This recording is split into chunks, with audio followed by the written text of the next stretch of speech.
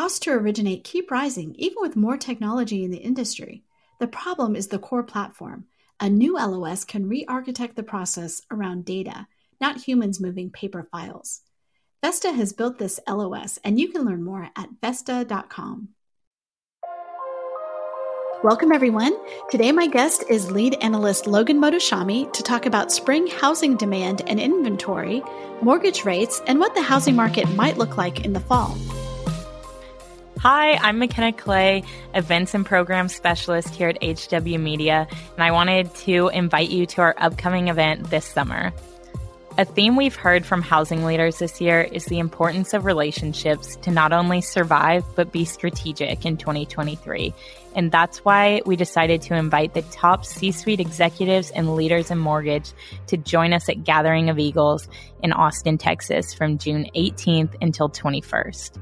Now, Gathering of Eagles has historically been exclusive to the nation's most elite brokerage, association and team leaders, and C-suite leaders. But for the first time this year, we're opening up the audience to include execs from mortgage, title, and insurance so that you can connect and build vital partnerships for your business. If you want to learn more, visit the events page on realtrends.com, and you can get registered today to come hang out with us in Austin.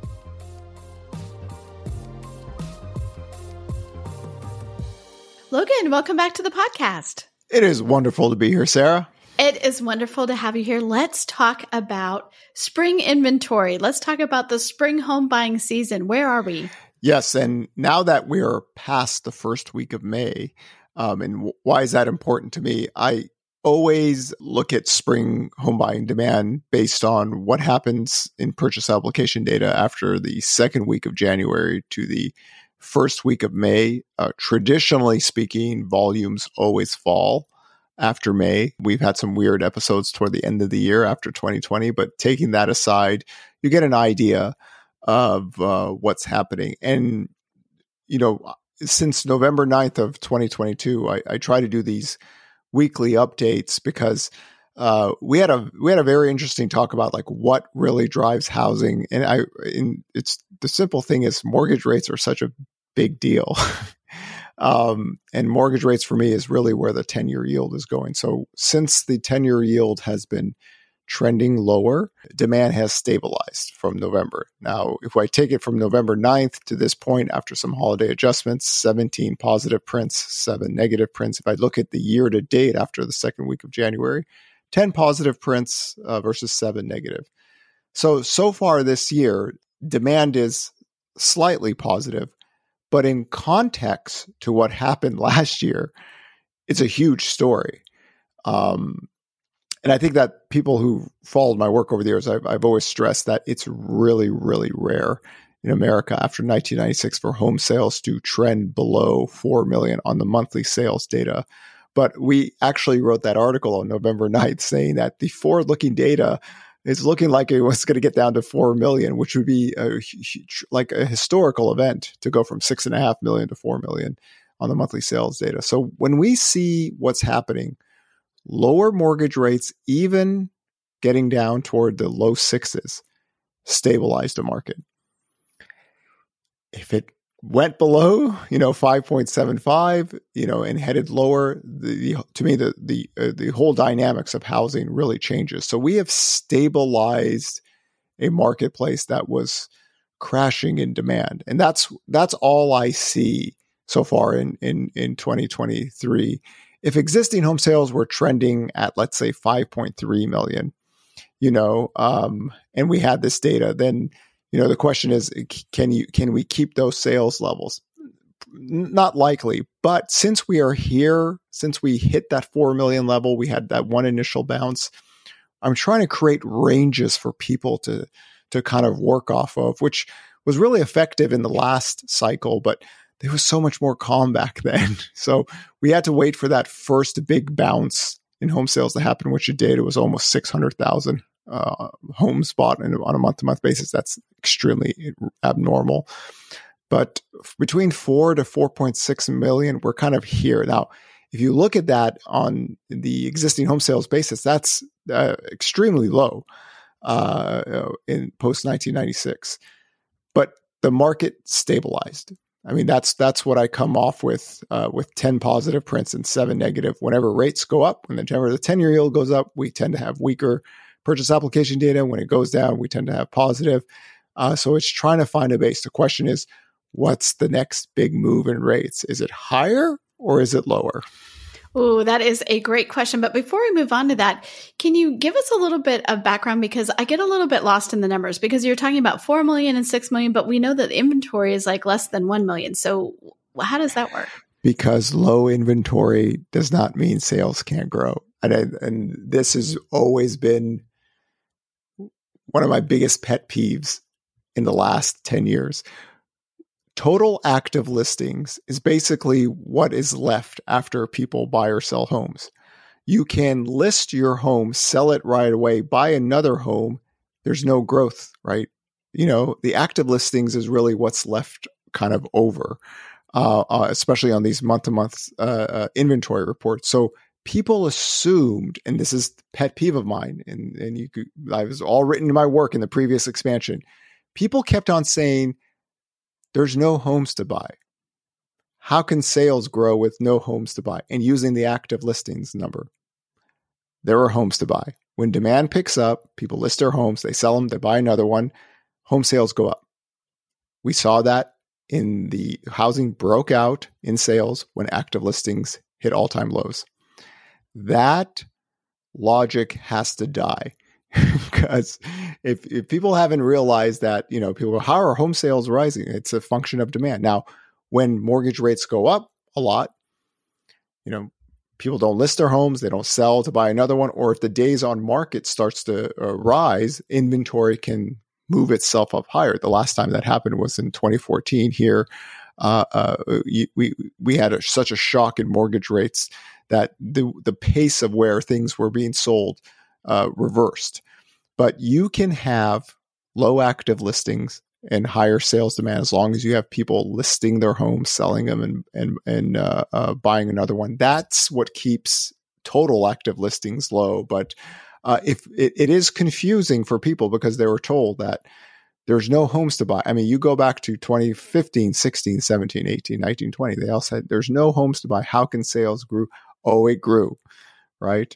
It might not have grown as much as people would like, but you list your home. If you sell it right away within 30 or 45 days, it doesn't come up in the active listing. So the function of supply and demand is not there's 1 million homes available. How can you have 5 million home sales? No, it's that supply and demand equilibrium, and that's why I'm a really big days on market guy. Days on market, being a teenager. Terrible. Nothing ever good happens in housing when the days on market are a teenager. You either have a massive credit boom or you just don't have enough supply in the marketplace. For us, for this time, we didn't have a massive credit boom. If you look at purchase application data from 2002 to 2005, the market never resembled that. But we did have active listings break to all-time lows. So too many people chasing too few goods. And pricing being firmer now nationally, it's the same concept. It's not because demand is booming, right? It's hard to convince people that, during, when sales were rising. But here, it's not like sales are booming. It's the same concept that I've tried to talk about for the last, 2-3 years. This marketplace is a function of low supply and too many people chasing too few goods. You don't need 7 million existing home sales. In this, if you just get 4 to 4.6 million, it stabilizes the marketplace. Well, it is confusing because to me, like when we're talking about, we track inventory on a weekly basis. We use the Altos data to do that. You use the Altos data to do that. And that's important because that total inventory number does play into this. It's not like that's not an important number. Yeah, it is. Mike does a good job when Mike talks about his new listings and immediate sales, right? It's a different count than the new listings count by itself. So if you put your homes on the market, you find a buyer very quickly. By the time that home is sold, it's gone, right? So people have to look at it in that way and make sense. But I mean, there's countless of articles that I wrote that said, the notion that there's not enough homes to buy, it's just a function of demand. Millions and millions of people buy homes every single year, but the total active listings have been falling lower. We just did not have enough product available, and that's why prices accelerated. Days on market fell. And here, days on market, unfortunately, per the last report, went below 30 days. When it got to 37, I was happy. When it went above 30, I'm like, savagely unhealthy housing market's over. But now we went back down to under 30. And it's not because we have a booming demand or anything like that. It's just people have to realize active listings matter in terms of how many people are looking for those homes available. And again, a lot of people, when they sell, they traditionally buy another home, right? That's part of a process. Things move a lot faster now these days than in the past. You can buy a home much faster now than we used to be. I think anybody in the industry remember the old days. The loan process used to take like 30 to 45 days. It's much faster these days. So you have to kind of move with the times and adjust everything. But definitely, some people were confused because 2020 home sales were up, 2021 home sales were up, but total inventory was at near all-time lows, or actually, in a sense, got to all-time lows. Remember, function of demand, list a traditional seller is a traditional buyer as well. But we do track that active inventory, right, and new listings on a weekly basis so that we can kind of see where things are trending. And last week, it went down. Yes. And now active listings are higher year over year. So there's more supply this year than last year. That we know. We're also heading to an area where we might have negative year over year listings data. Unfortunately, what's happening after 2020 is that if we ever get demand picking up toward the end of the year, it peels off these homes going into the spring, and we start the seasonal bottom in inventory a lot later than we used to. So what's occurred right now is that demand is stable, and we can't get much traction on active listings, but also new listings data is trending at all-time lows. So I think that's the bigger story right now on the inventory side, is that after the second half of 2022, new listings data started to decline year over year. Now, on a numbers basis, these weekly numbers, it's not like we have some weeks that are really noticeable year over year, but it's not like too dramatic. On a percentage basis, this is why I think like housing economics gets confusing, because people look at percentages, like percentage increase in inventory last year's, like people say foreclosures are up 700%. I try to guide people into raw numbers than percentages. Because one of the things I remember in 2018, people thought housing was crashing in 2018 because they take the percentage increases of inventory and they make it seem like massive inventory is coming when you're just working from a low base. And total inventory actually didn't even grow that year, but people go, oh my God, it's up 30%. If you want to do yourself a favor, take the percentages away, look at the raw numbers. When you look at the raw numbers, like I try to show, it makes a little bit more sense.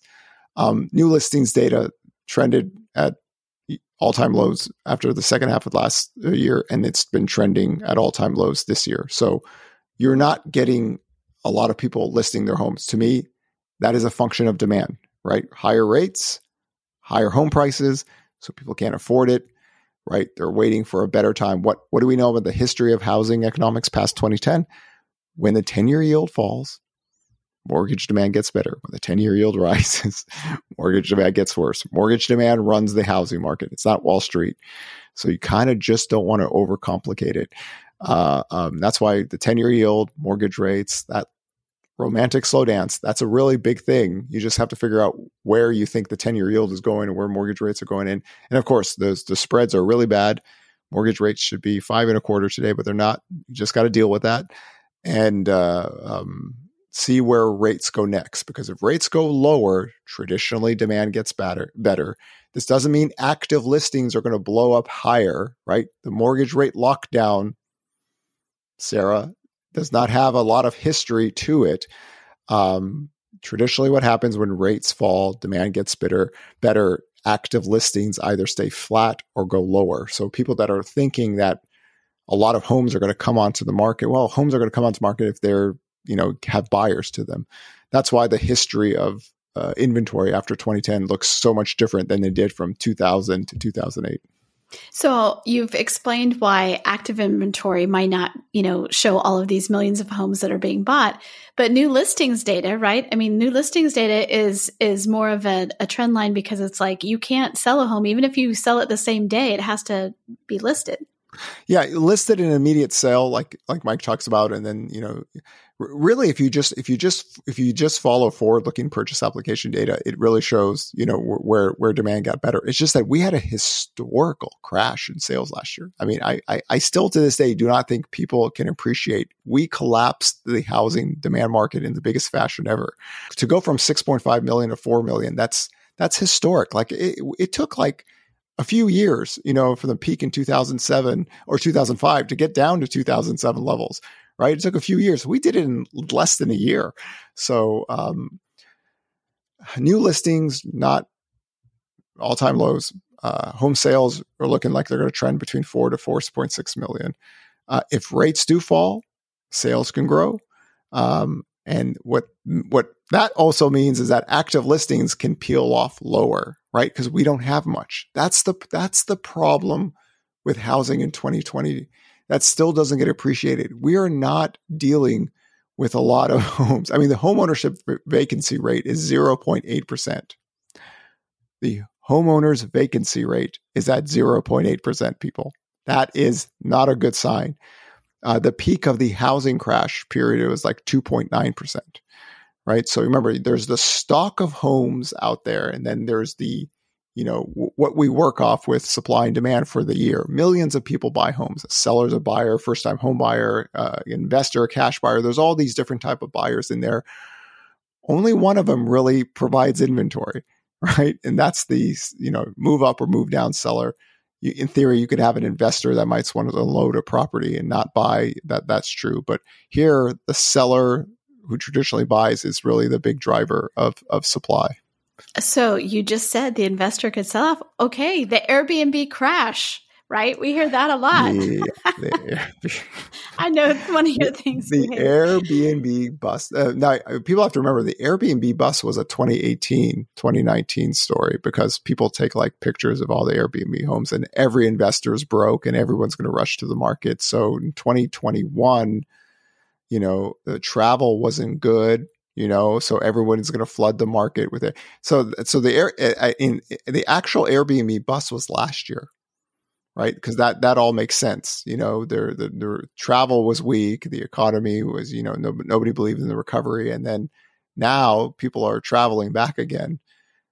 So this was the year that the Airbnb bust was supposed to happen, when people are traveling and vacation. It's a really interesting concept, by the way, that people are spending a lot on traveling. And that was the year that they chose to have the massive supply by Airbnb. Because let's be honest, these are not housing people. I mean, if there's I would one also thing, say there's because I'm on a lot of those forums, right? Because I have been an Airbnb operator and own a short-term rental. And so part of that is, people are seeing, some people did see a lot less traffic in their short-term rentals starting about 6 months ago. And that's because people were flying so they're traveling, but they're not traveling maybe domestically. Well, from what I've seen on the Airbnb bust thing, that was really supposed to be a 2021, 2022 story, right? And that didn't happen. Traditionally, when I think of a bust, it means like at least 30 or 40% of the active inventory in a segment would have to come onto the market. And I'm just going to say this: there are people out there who forwarded an investor theory that once sales crash, and we got to remember this, once sales crash, massive inventory would come because the housing market was a bubble. This is all true if sales crashed and inventory skyrocketed. And again, my job is to try to teach inventory channels. Mike teaches inventory channels, his way. And my thing is that the credit channels are much different now. So I think a lot of like housing crash people are now coming back to their original core self and now starting to push a recession, and that's who they are. Right? They're extremely bearish people. But I think they're more comfortable now letting go of the massive inventory spike that was supposed to happen in 2021 or 2022, and now just full on recession. And I think that's probably a more comfortable place for them to be in every single day. People losing their homes, losing their jobs, inventory. These are the things that make these people excited and happy. And I think that's why you've seen this switch from mythical theories of inventory spiking to now, okay, it's a recession time. So at least in that sense, I actually do agree with them. They should really start pushing for people to lose their jobs and their homes. These are the people you fight back against. I'm telling you, Sarah, there's mentally you have to check on these people. I mean, every single day for 11 years, and you think that doesn't mess you with your head. Yeah, no. And the fact is they got older. So think about it. You're aging, and then this is what you think about every single day, and it doesn't get easier for a lot of people, right? Some of us can age better than others.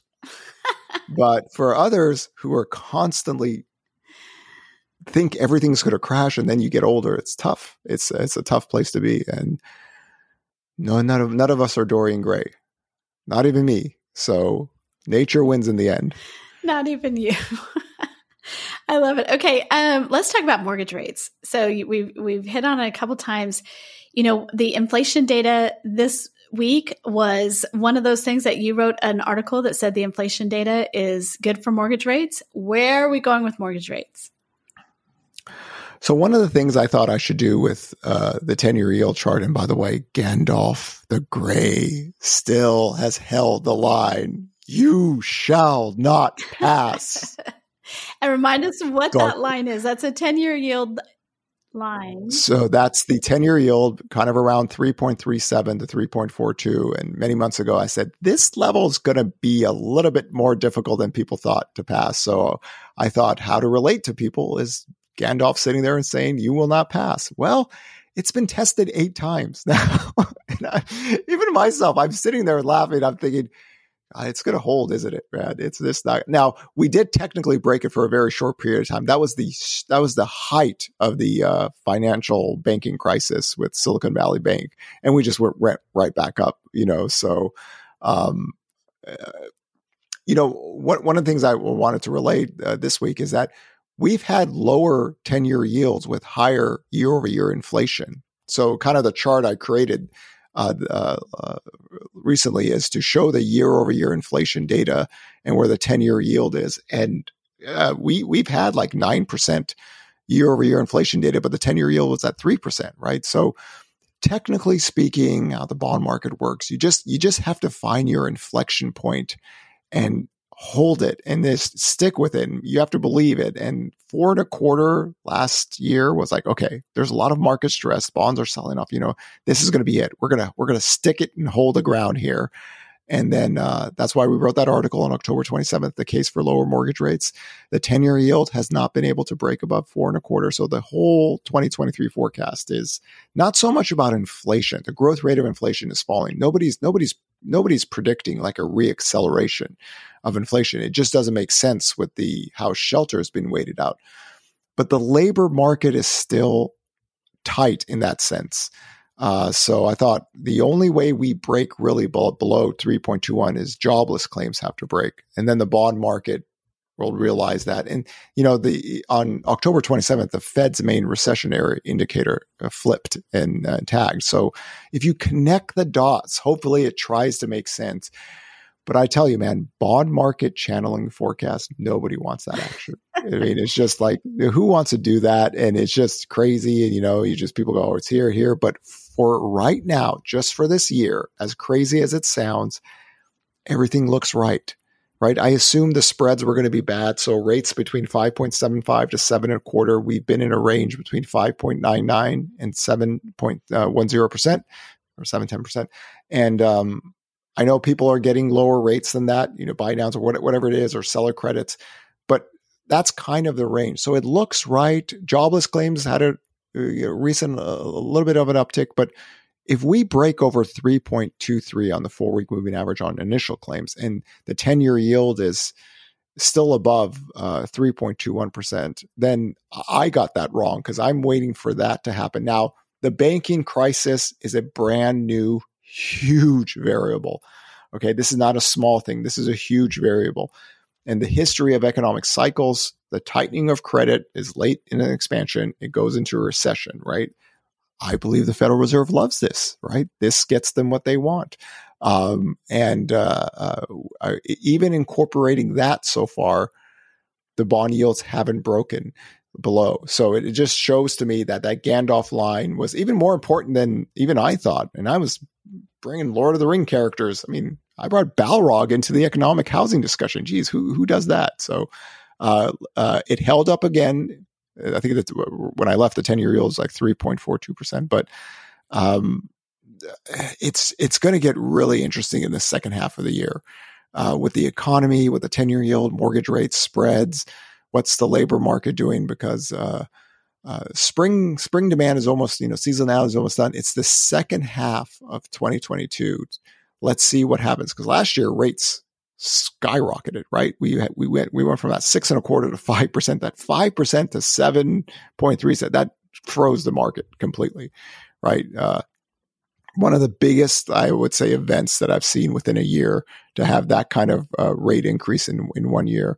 But if it stabilizes and heads lower, heads below 5.75%, boy, like that would be a material big change. But as of now, we just have the Gandalf line. We hold that and we just wait and we read the data weekly, right? We incorporate everything into housing, because if you're a housing person, you have to incorporate economic cycles.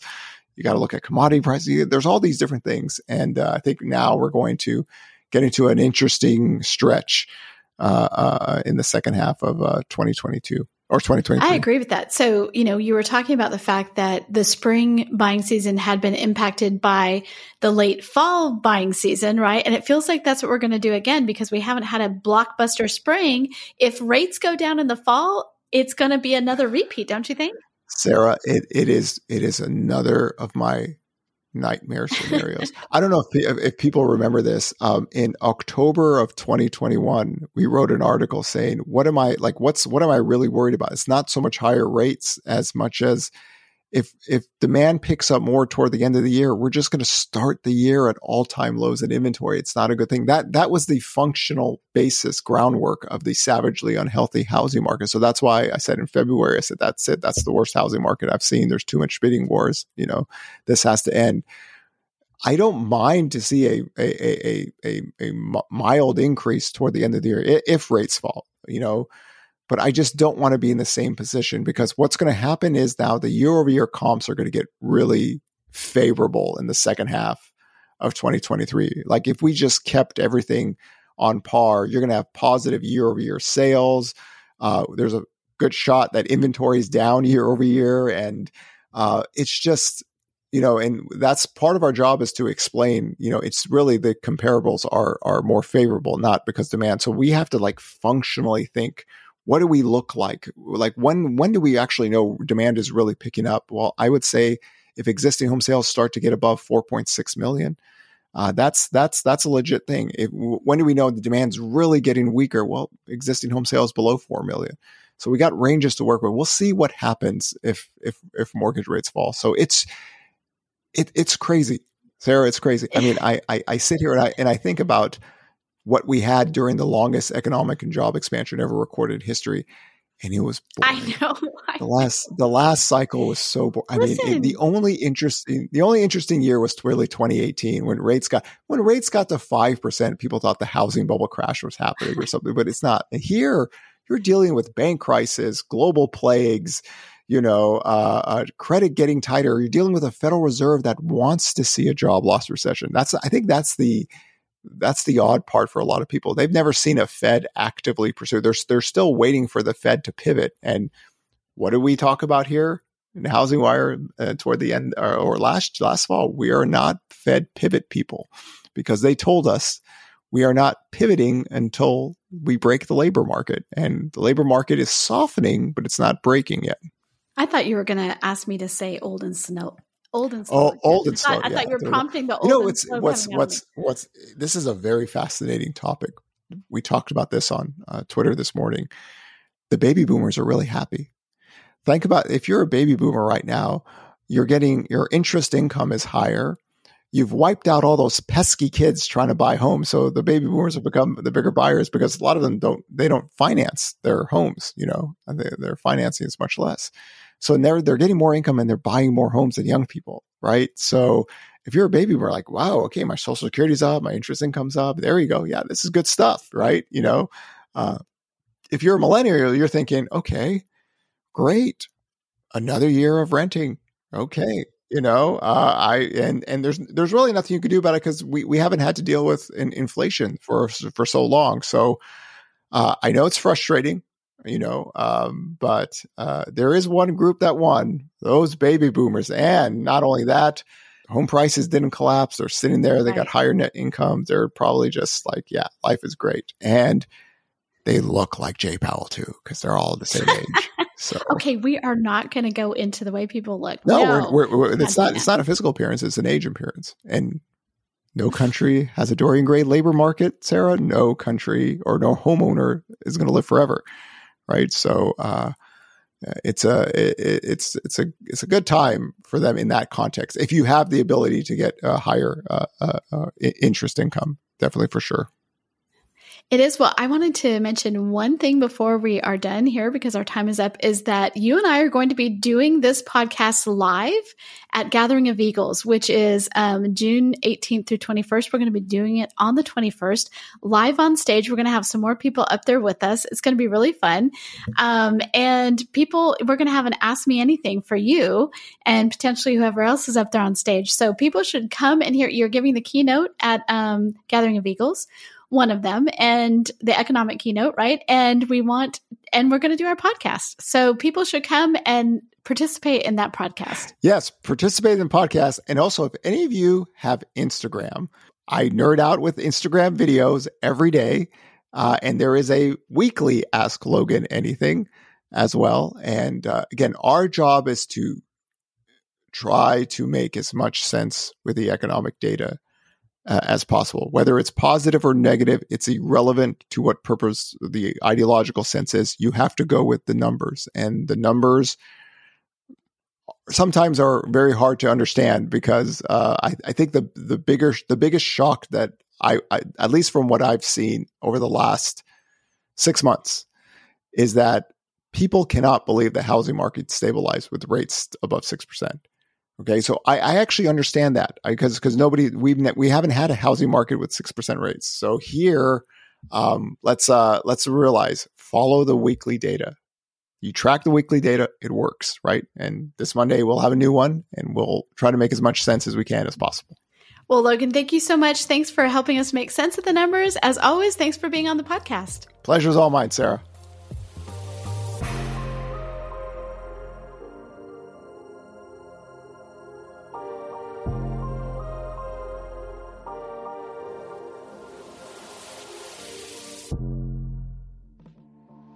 We have a Slack channel at HW that publishes all of the new registered users for our HW events, like the Gathering of Eagles coming up in June and Housing Wire Annual coming up in October.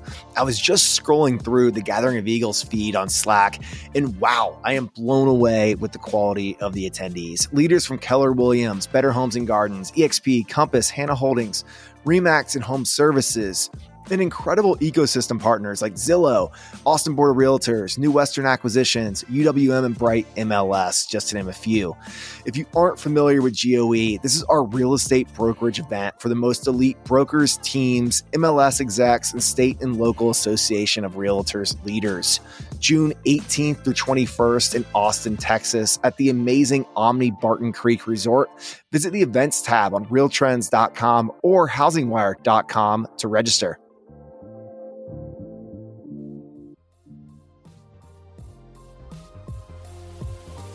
Thanks for listening to Housing Wire Daily. If you haven't already, we'd love for you to take a minute to rate the show and leave a comment. And make sure to tune in tomorrow for more news and insight.